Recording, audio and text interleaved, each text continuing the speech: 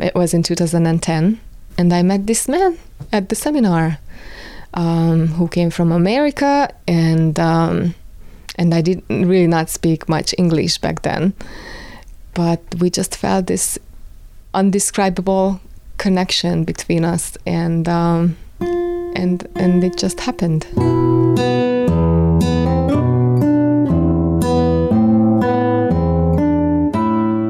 Hello and welcome to Accents, the voices of our immigrant neighbors here in the Berkshires of Western Massachusetts. I am Reinoud van Wachtendonk for the Berkshire Eagle. Accents is sponsored by Greylock Federal Credit Union. Hi, this is John Bissell, president of Greylock Federal, where we recognize that what makes us different is also what makes us stronger. Discover the credit union difference at greylock.org.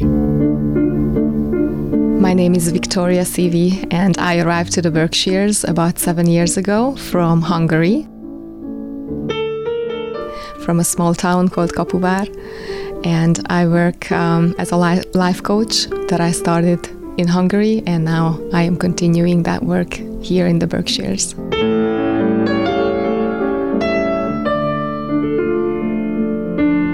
I was born in Kapuvár. I lived in Kapuvár for 30 years.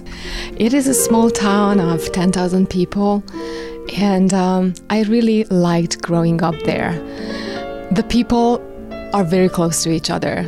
It's the kind of town where everybody knows everybody, and the connections are very close. It's in an area where there are no hills, not like in the Berkshires. It's a flat area, and the climate is very close to our climate, but the summer is a little bit longer, and right now is actually already a beautiful spring there. What did your parents do? My mother owns a furniture store, and she started that business about 20 years ago, and she had been in that business of selling furnitures for a long time. And my father works as an auto body mechanic. And he had a chance after the borders opened in 1989 to work in Austria. And he has been working there ever since.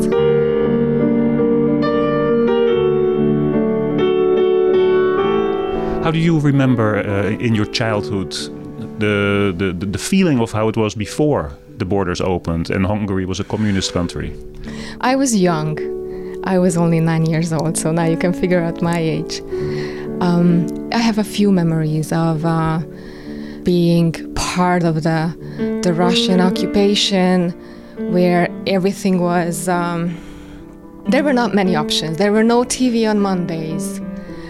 What does that mean? There's just no TV? Yeah, you seem very surprised. When you turned on the TV, there were nothing there. There was no picture. You pushed the button and there was no television. That's right. That's exactly. In the 1980s? Yes. So it sounds probably very surprising for those who are living in the United States. And back in those days, you just couldn't buy things in the store, like bananas. If you were really lucky and if you had good connections, you were able to get and buy bananas from under the counter. Yeah, you got 2 college degrees in Hungary, right? Technical management. That was the first degree. I didn't do much with that, but I was specialized in telematics, which is telecommunication and informatic. It actually created a connection between me and computer technology. So I really like to do things on the computer, and I think even though I was really bad at it at that time, somehow I found some joy in that kind of thing. And then the second degree was something that I purposely chose, and that was social pedagogy. It's really hard to pronounce. Social pedagogy, and I became a family and social educator. And that was a very good connection with my life coaching practice that I started at the same time. And I discovered that working with people and helping them find happiness and just kind of help them get out of a deep well is much more suitable for me than being an engineer.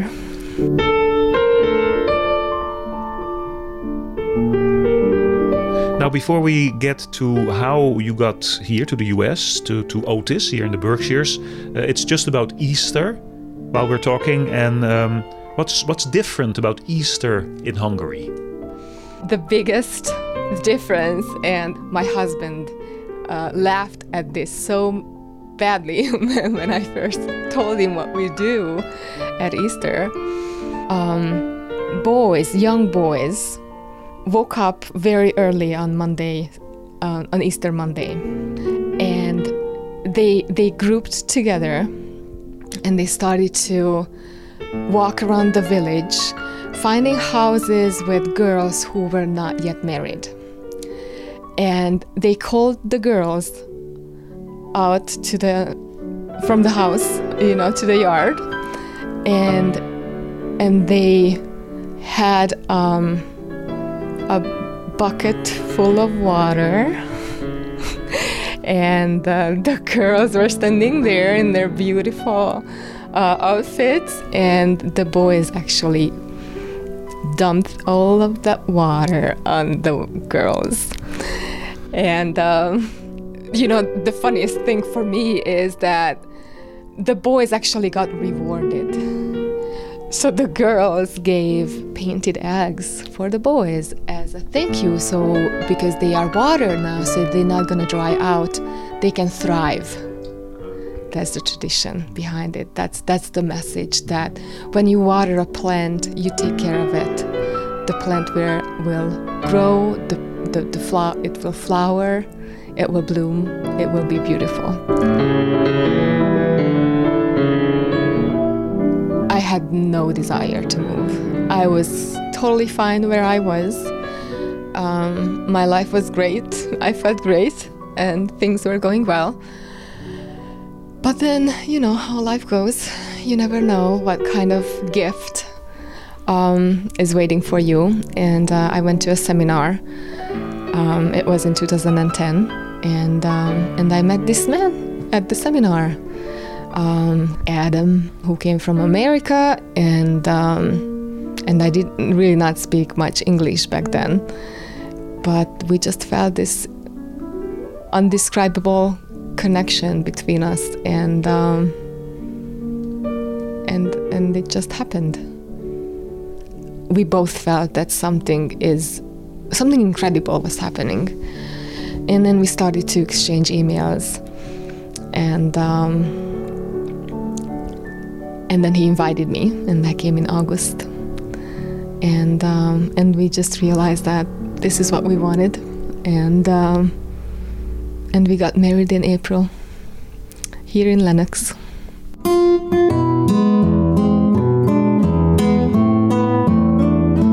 This was an episode of Accents, the voices of our immigrant neighbors. Accents is sponsored by Greylock Federal Credit Union. Hi, John Bissell here with Greylock Federal. We hope this podcast helps you appreciate how our differences make us stronger. Discover the credit union difference at greylock.org. And for the Berkshire Eagle, I am Reinoud van Wachtendonk, and my accent is Dutch. Thank you for listening.